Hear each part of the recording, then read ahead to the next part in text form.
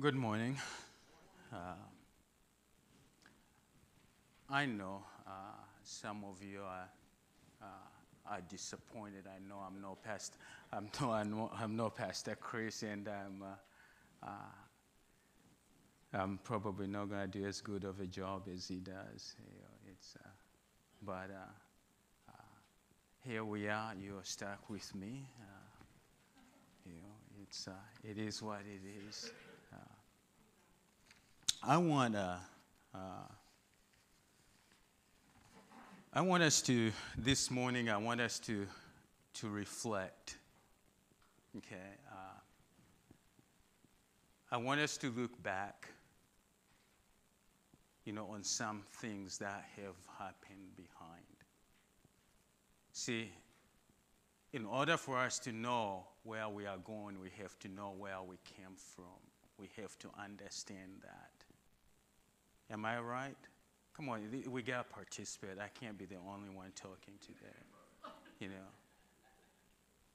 We have to understand what happened back then, what happened today, and what happens tomorrow. See, in that, ladies and gentlemen, guides us to where we are going. If we don't understand that, it's like you going to an opera play. Some of you love opera, or some of those, what are those Broadway play? I think that's what they are called. You go to a Broadway. It's usually in two parts. There's part one, and then you go to an interlude or a break, and then there's part two. So you miss part one, you go to part two.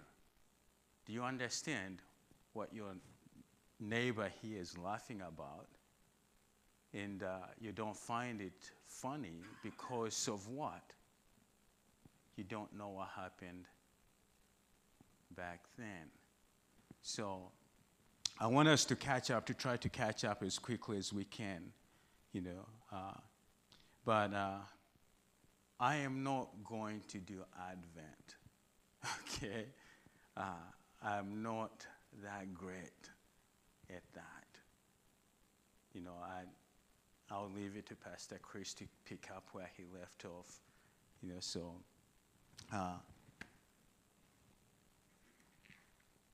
As we reflect, it's always good to reflect, because you look at the changes that have happened. You look at the impacts, the things that have impacted your life, and the things that have made your life what it is today.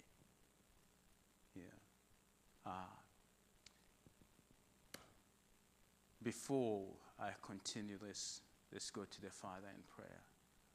Our Father God in heaven, we come before you this morning. We just want to empty ourselves, Father. We just want to abandon ourselves to worship you purely, with all our hearts, with all our minds, our souls. May you fill us, Father. May our worship be pleasing to you this morning. May you touch each one of us. May you help us, Father, to receive your word and to embrace it and to dwell in it, Father. May you, Father, use me as I speak this morning. May you speak through me. May I be a vessel that is willing to share. Thank you again, Father, for everybody here today. In Jesus' name, amen. And it's truly good to see Marge here with us this morning. We have missed her. A lot, and we have Melba and Eugene. Question for you, and I want an honest answer from each one of you. Remember, you are in the house of the Lord. Okay. How many of you are ready for Christmas? Okay, I see a handful of hands. Okay. I like that. I like that. She's always ready. Okay. Now, Those of you who are not ready for Christmas, why aren't you ready for Christmas? Last minute Christmas shopping. Okay, someone honest. Yeah. So, that question, ladies and gentlemen, is a very, very important question. I want you to think about that question as we go through this message this morning. We are looking at a story that happened several years back. We are looking at the birth of Christ. We are looking at that event. Okay? Joseph is, according to modern day term, he's engaged to this beautiful young lady. Okay, he is. And this young lady receives a special visit, a special message, says that, hey, you're going to have a baby. And she says, no way, not right now. I'm waiting to be what? To be married.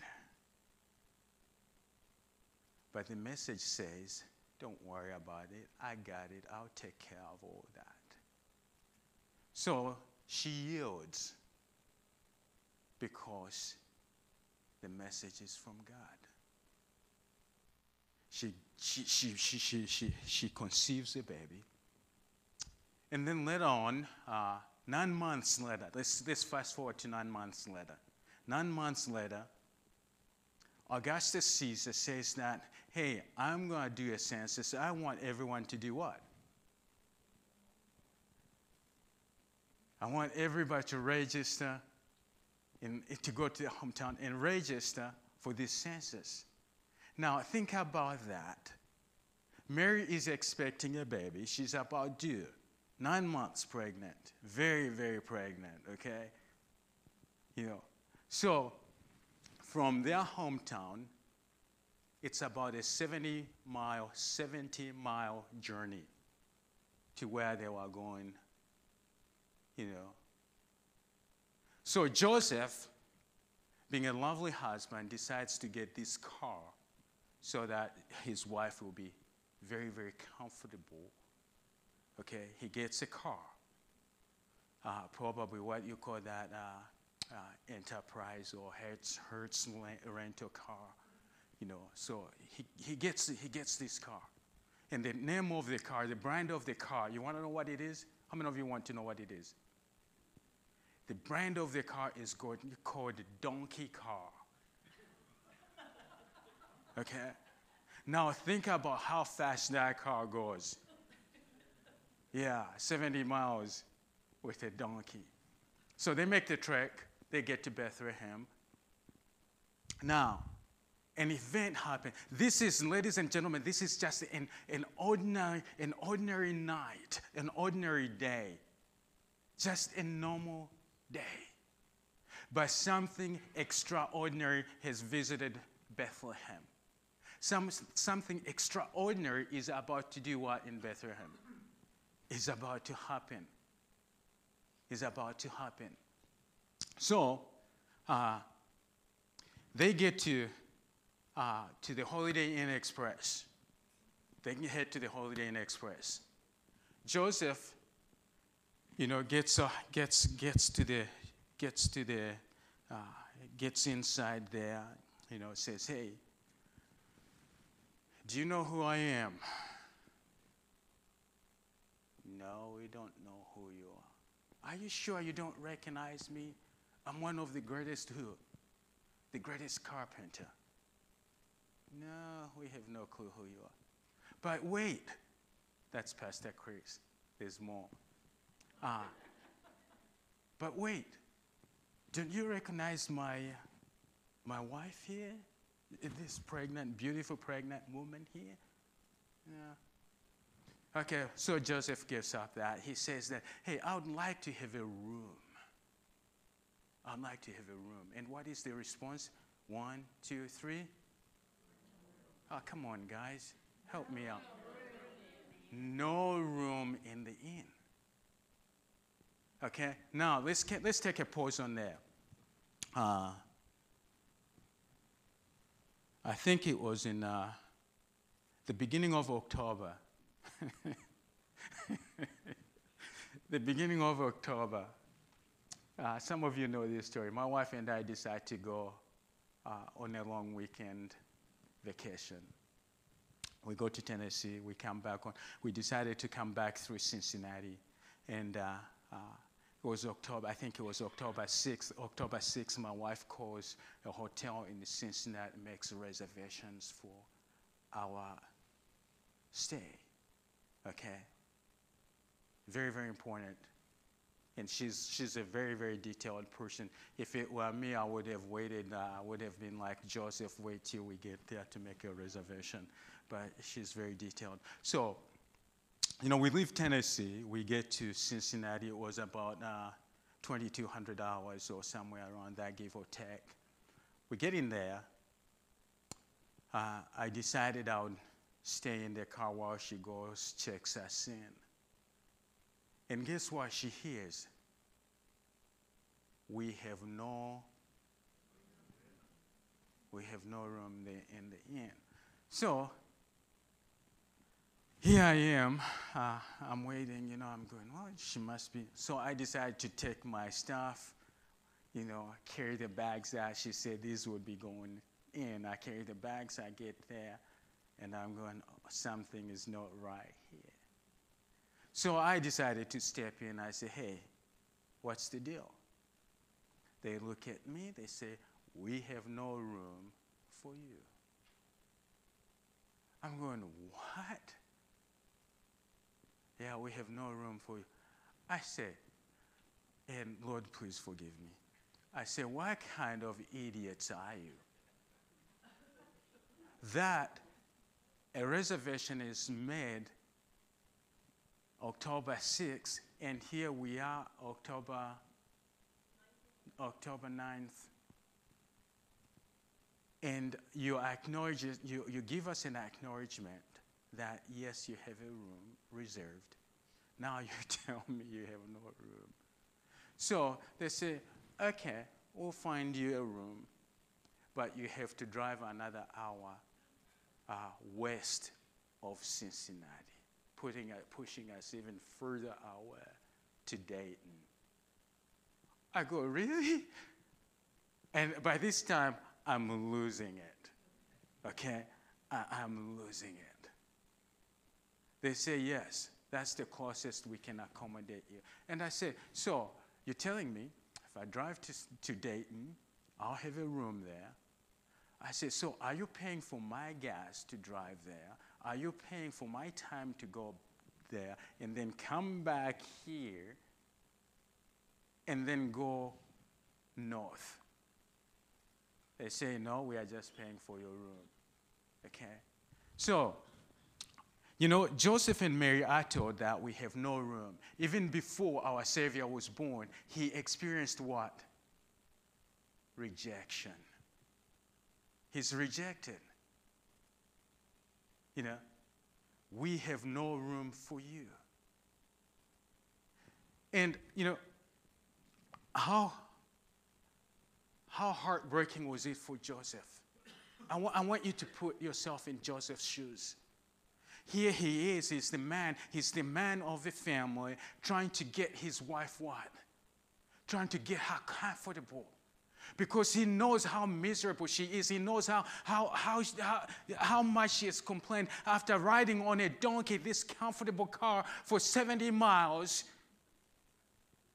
He wants her to have good rest. But Lord forbid, there's no room.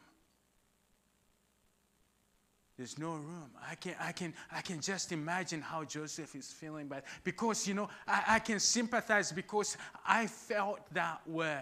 I wanted my wife to have a comfortable night that night. Rather than driving another 3 hours from Cincinnati to Coshocton. So we made that trek. Joseph didn't have that leisure to go back home to get his wife comfortable and bring her back. See, Jesus hears, there's no room. They searched. They searched. Yet, still here, no room.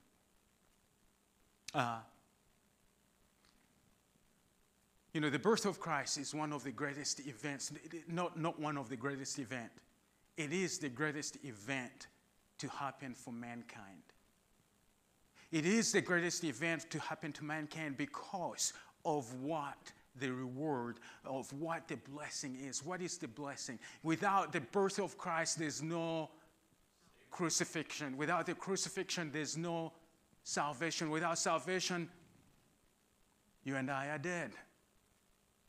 See, because of the birth of Christ, we have life. Because of the birth of Christ, we have eternal life. We have a choice. God presents you and I a choice, either to accept his Son, who provides us with the way of life, or reject his way, which also gives you eternal life, but it gives you eternal life in a different place. We have eternal life with our Maker, and we have eternal life with hell.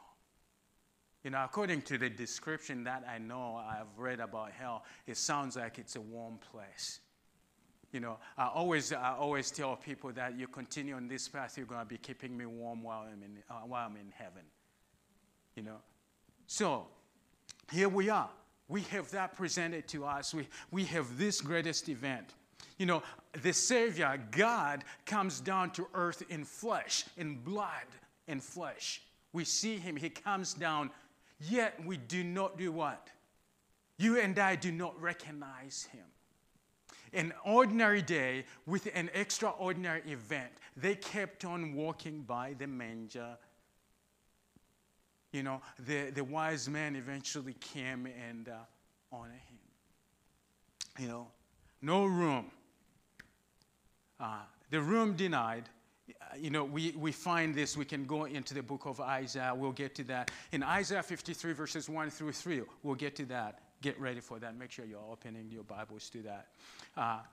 Jesus was denied then. Okay, Jesus was denied then. Fact number one, Mary was very pregnant, and the innkeeper could tell that Mary was about to give birth. Don't you think? Don't you think the innkeeper was able to say, hey, man, this woman is so pregnant? Don't you think he could have found a room, not a room, a space in the corner of an inn? Don't you think he could have accommodated them that way? See, my wife and I were so blessed that night because there were another people that offered their room to us. They did offer their room to us. One of them even volunteered that they can have my room. I'll go sleep in the pool area. But Joseph and Mary did not have that. The innkeeper, ladies and gentlemen, didn't even consider that. He didn't even factor that into place.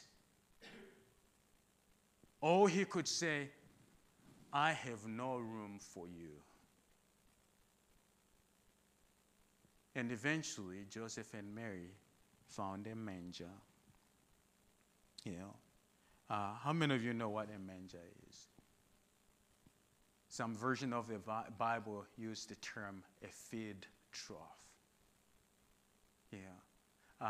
How many of you grew up on a farm? I did. How many of you have ever fed pigs? I always loved feeding pigs. They could never wait till you were done putting the food in there. See, where you put the food there, where you put that food, that was the bed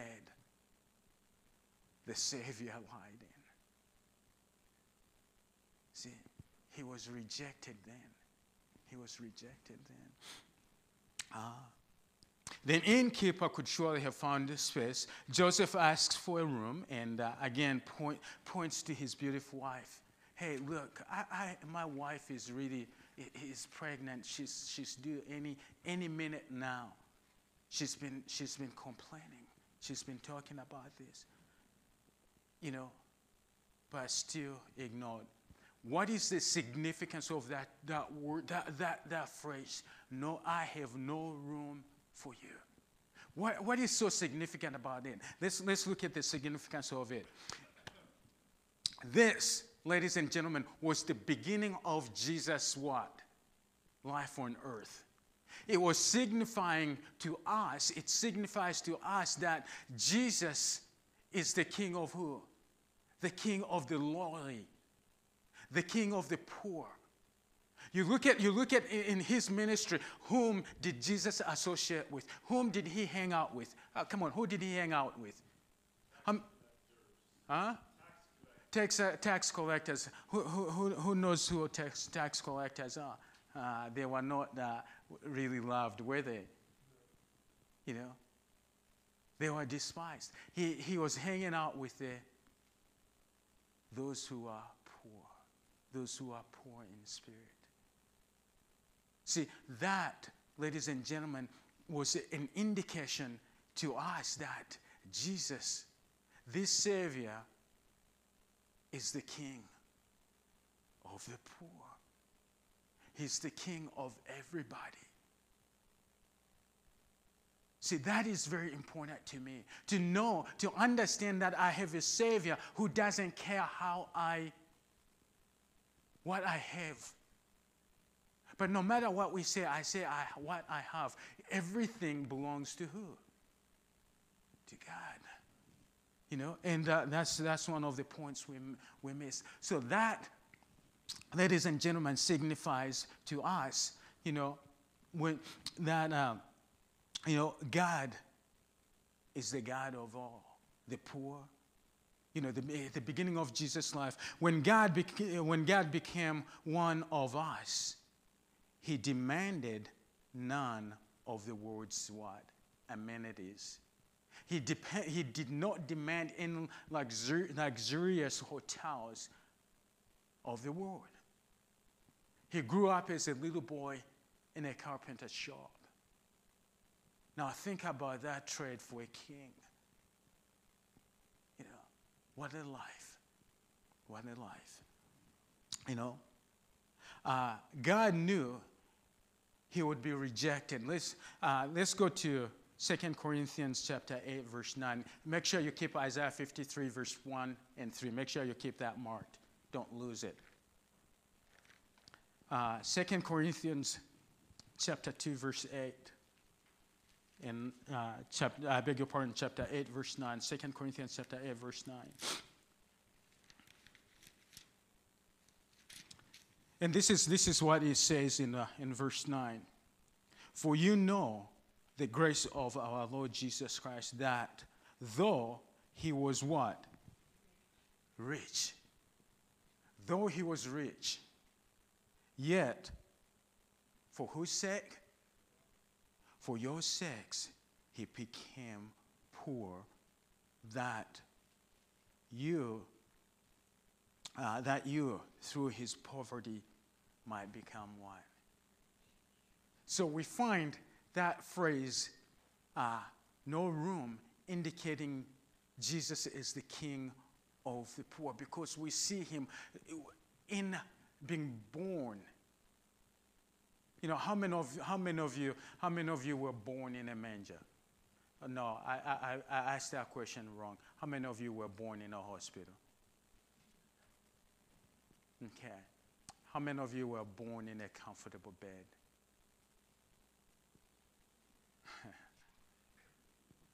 Isn't that amazing? Jesus, I can only speculate. How did they put straw in that manger? Did they? Or did they have any blankets at all to put down for him to keep him comfortable? Think about it. That's the King. No. That's not just the King. That's the creator of the what? Of the world. See, Israel, I go back in the Old Testament, they rejected God, didn't they? Time after time, but God keeps doing what? Keeps coming back to them, keeps drawing them back. See, and here we are. We have a Savior who was even rejected even before he was what? Before he was born. He comes down to earth. He comes down to earth because we have this chasm that exists between God and man that he wants to bridge so that we can go to Hebrews, says that, come to me with confidence. Approach the throne room of grace with what? With confidence. So we can go to our Heavenly Father with confidence. Jesus comes to earth, born in flesh and blood, so that he can bridge that gap. See, without that, we are lost. Without that, we don't know what we are doing. He bridges that gap for us. No room serves as a reminder so that you and I would be reminded that when we choose to follow Christ, we will also be what? Rejected. I want you to come to today. How well are you received as a Christian? Let me ask this question this way. If you go into, you guys have American history. You have the House of Representatives, correct? And you have the Senator. Okay. So now let's take this. You go in the House of Representatives and you start preaching the message of the cross, the message of Christ. How will you be received? How long will you be in that room? Less than 30 seconds. The moment you say Jesus, what's going to happen to you? Security? Okay, no, that's the House of Representatives. This kind of shift to the Senate. What happens? You start saying that. See? That is a reminder for you and I. It serves as a reminder for you and I that you and I will be rejected. And not only that, Jesus declares to his disciples, he says that if they have hated me, they will also do what? Hate you. See, the life of following Christ, he says, take up your cross. How does that go? I forgot. Help me out. Take up your cross. Take up your cross and follow me. What does that signify? Die daily and follow me.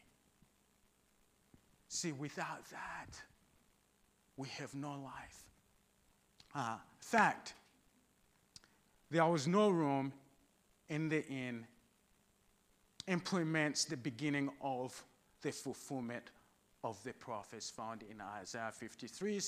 Let's go to Isaiah 53. Someone read Isaiah 53, please. Hurry up. I think I'm running out of time. No, I have plenty of time. I have all day.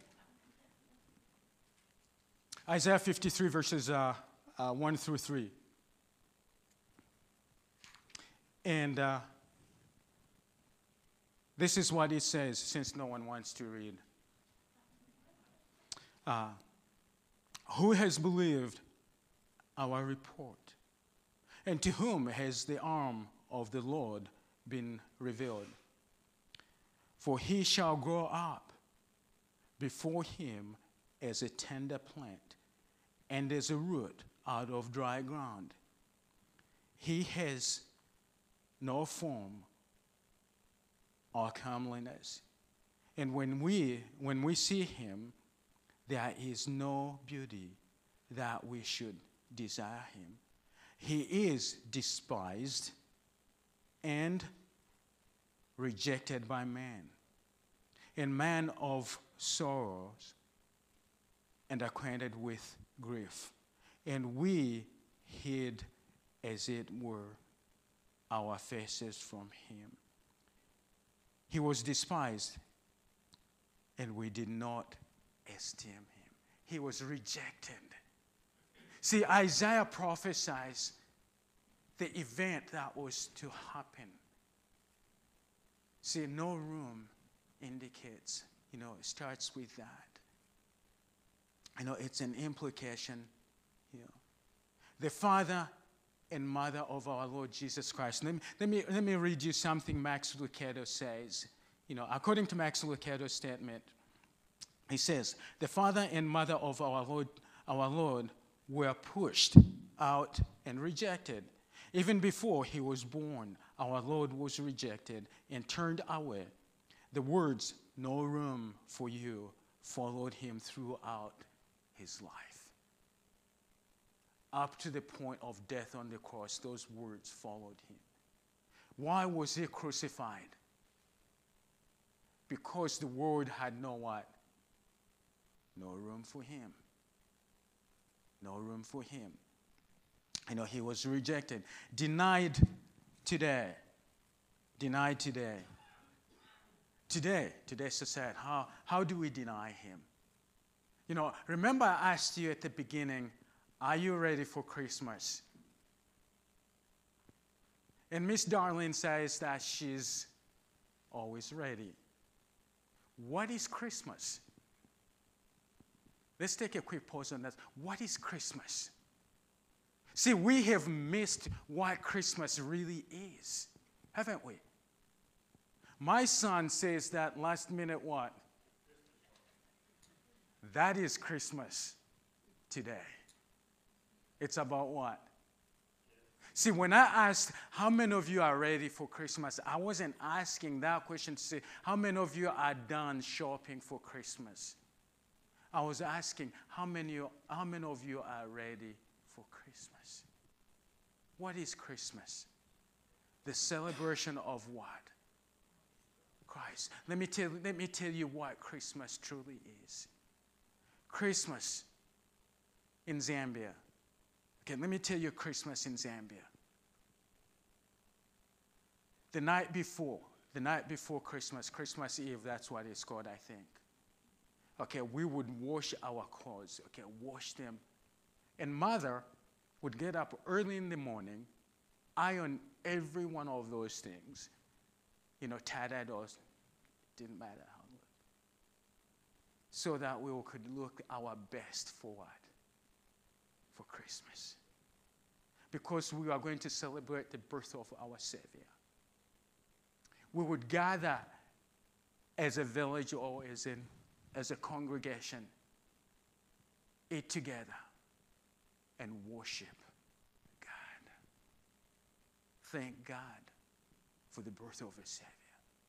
See, to me, that's Christmas. It's not about what gift am I going to get this year?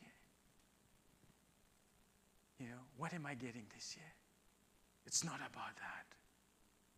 See, that, ladies and gentlemen, is our desire. We have made Christmas what we want it to be, not what it's intended for. Christmas has become, for organization, has become a money making. Okay? So that is, let's come back. Where were we? I forgot where we were. Oh, Isaiah 53. Isaiah 53. How our Lord was rejected, how it was prophesied, how you and I, if we choose to follow our Savior, we are going to be rejected. We are not going to be treated the way the world treats everyone else. Okay, and I'll get to that point. It is the same today in the lives of many people. He is still being crowded out. Okay, how do we crowd him out? How do we crowd him out? We are so stinking busy that we even forget to put him first thing in our lives. We are so busy that we are running like chickens with their heads cut off. Because we are trying to meet our own what? Mr. Kirkpatrick was talking about me not being able to bat, to do a double header. And I did not answer that question why, if it was because of surgery or because of old age. And I'm going to tell you, because I was preparing for this moment, because I knew I was going to expend a lot of energy And yes, it's because I still get tired from my surgery. But, see, here we are. You know, how much do we crowd Christ out? How much, without intending to say that I have no room for you because I'm so busy. How many of us take time? How much time do we spend with him? In the New Testament, it says that pray, Paul says that pray without what? Without ceasing. What does Paul truly mean by that? What does he mean when he says pray without ceasing? He means that continually pray. Continually keep pulling God to the focal point of your day. See, every morning, you and I ought to abandon ourselves and say, we are yours. My plans, I let go. I want your plans today to guide me and to lead me and to direct me. May you help me walk through this path today. See, that is abandoning. That is inviting him. That's creating room. Who at the door is standing? There's a song like that. Who at the door is standing? Who is knocking at the door? Who has the key to let? Who has the authority to let that person that is knocking at the door? See, you and I have a lot of power to do that. And you and I should never blame God that we end up in hell.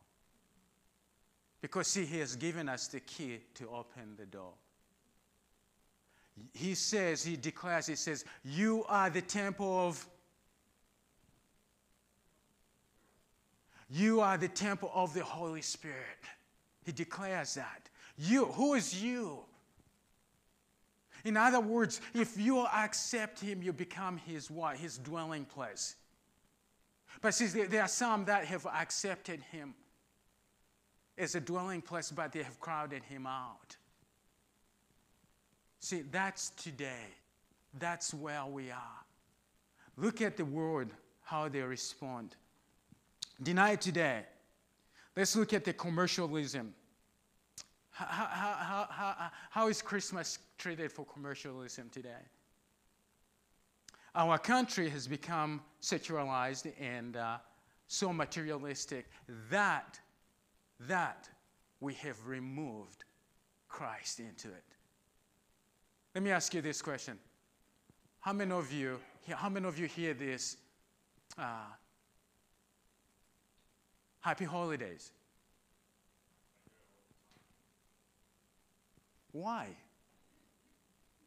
Let's answer that question. Someone answer that question. Why do we hear happy holiday? Because some people say that at work because they just don't want to say Christ. Okay, Baja says some people say that because they just don't want to say Christ. Because people are afraid Christ will project something that they don't want to feel. Well, Christ will reveal something that they don't want to feel. Any other takers? Happy holiday. See, if I don't bring Christ in, that means it's me. It's all about who? Me. I'm in charge of me. And when I'm in charge of me, I don't want anyone else to interfere to make me feel bad. Okay? And here we are. We say that happy holidays.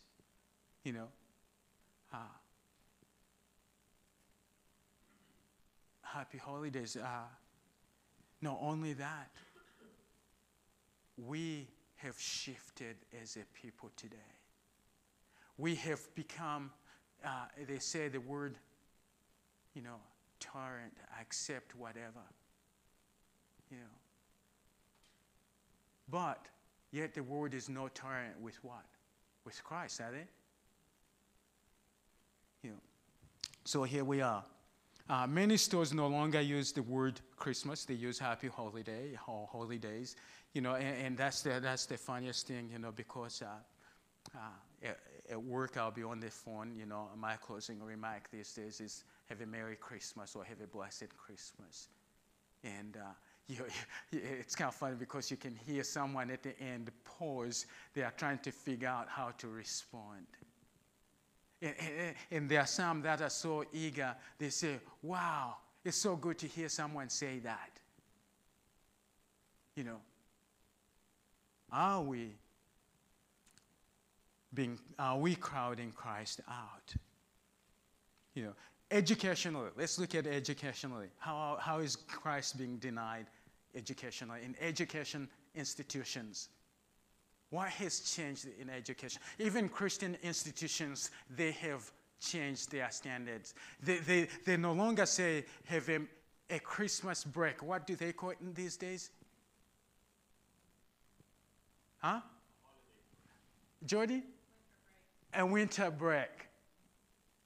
We are going on a winter break to avoid. See, if we say Christmas, we are afraid we are going to offend an atheist. And we are afraid we are going to offend someone. And that means we are saying that Christ, you are not as important to us.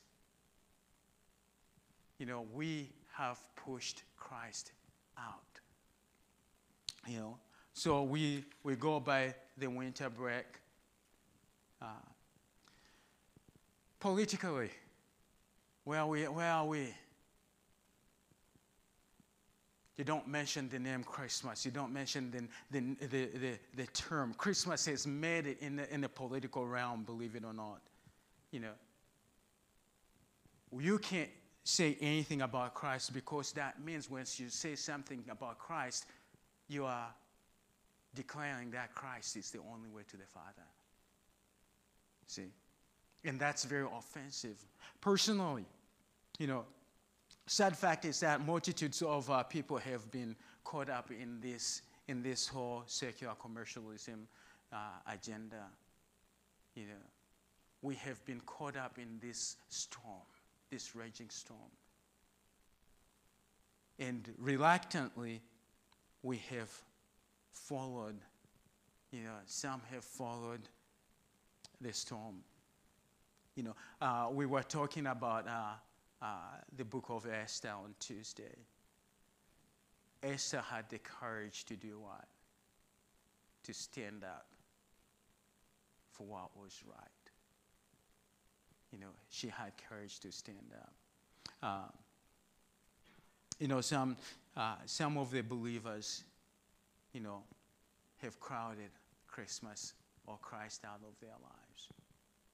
You know, the unsaved, how much do they, you know, how lost are they? The innkeeper missed tremendous, ladies and gentlemen, missed tremendous blessings. Can you imagine if he had agreed to accommodate Christ? Let's go to, someone read Psalm 33, verse 12, please. And I would like for someone to read someone gets Psalm 33, verse 12. And in the meantime, I'm going to jump to Matthew chapter 25. And this is because we have crowded Christ out of our lives, we have said no room, we are missing blessings, you know, abundance of blessings. In Matthew chapter 25, it says,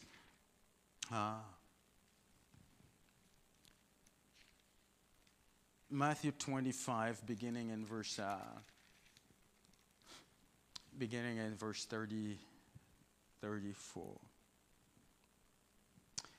The king will say to those who on his right hand, "Come, you blessed of my Father, inherit the kingdom prepared for you from the foundation of the world.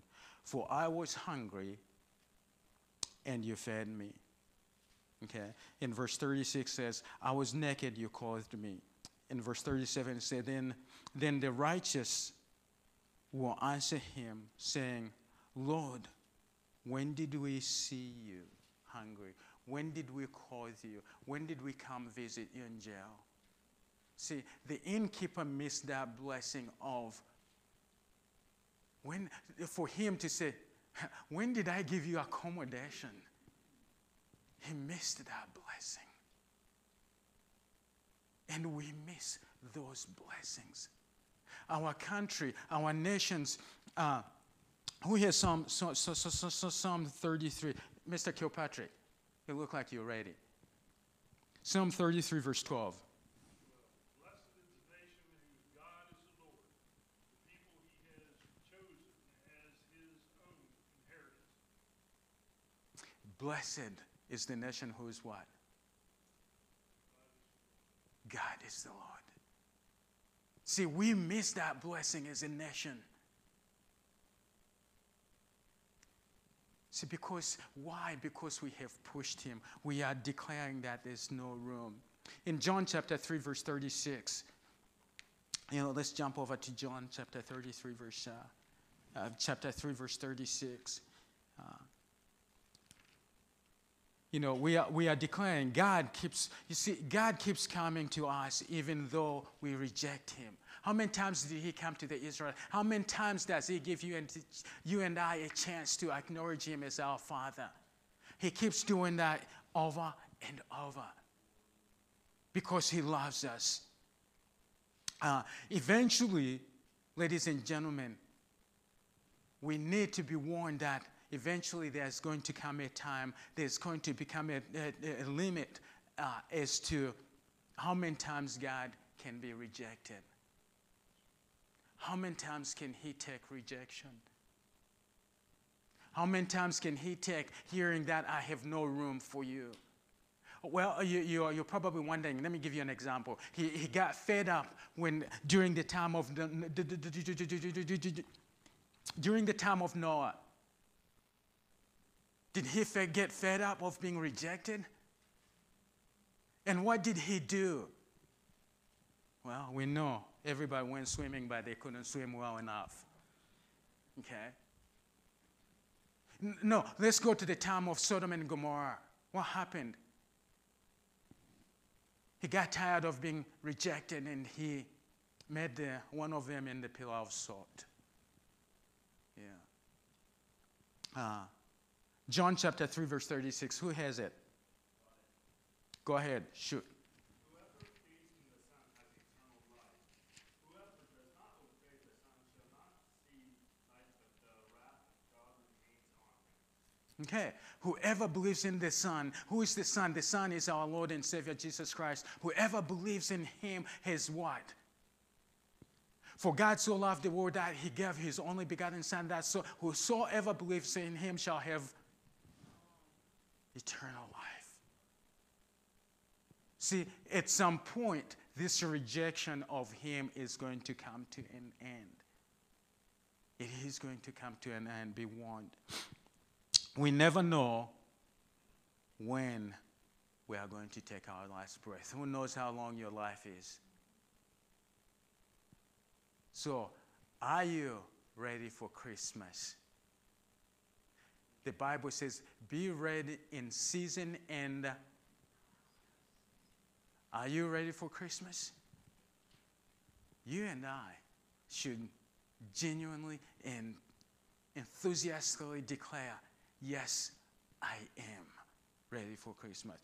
John chapter 12, verse 48, and then we'll be closing. See, and also Christ comes to us. See, he came to the Israelites. He came during those times. He also comes to us, say, hey, I'm here. Let me in. We are the innkeepers of our hearts and our lives. How well are we doing? Is there room is there room in your heart? Or is the inn full? Can we make room for him daily?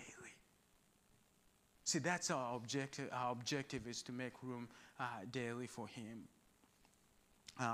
Does anyone have John chapter 12, verse 48, please? I need help. I'm losing my voice.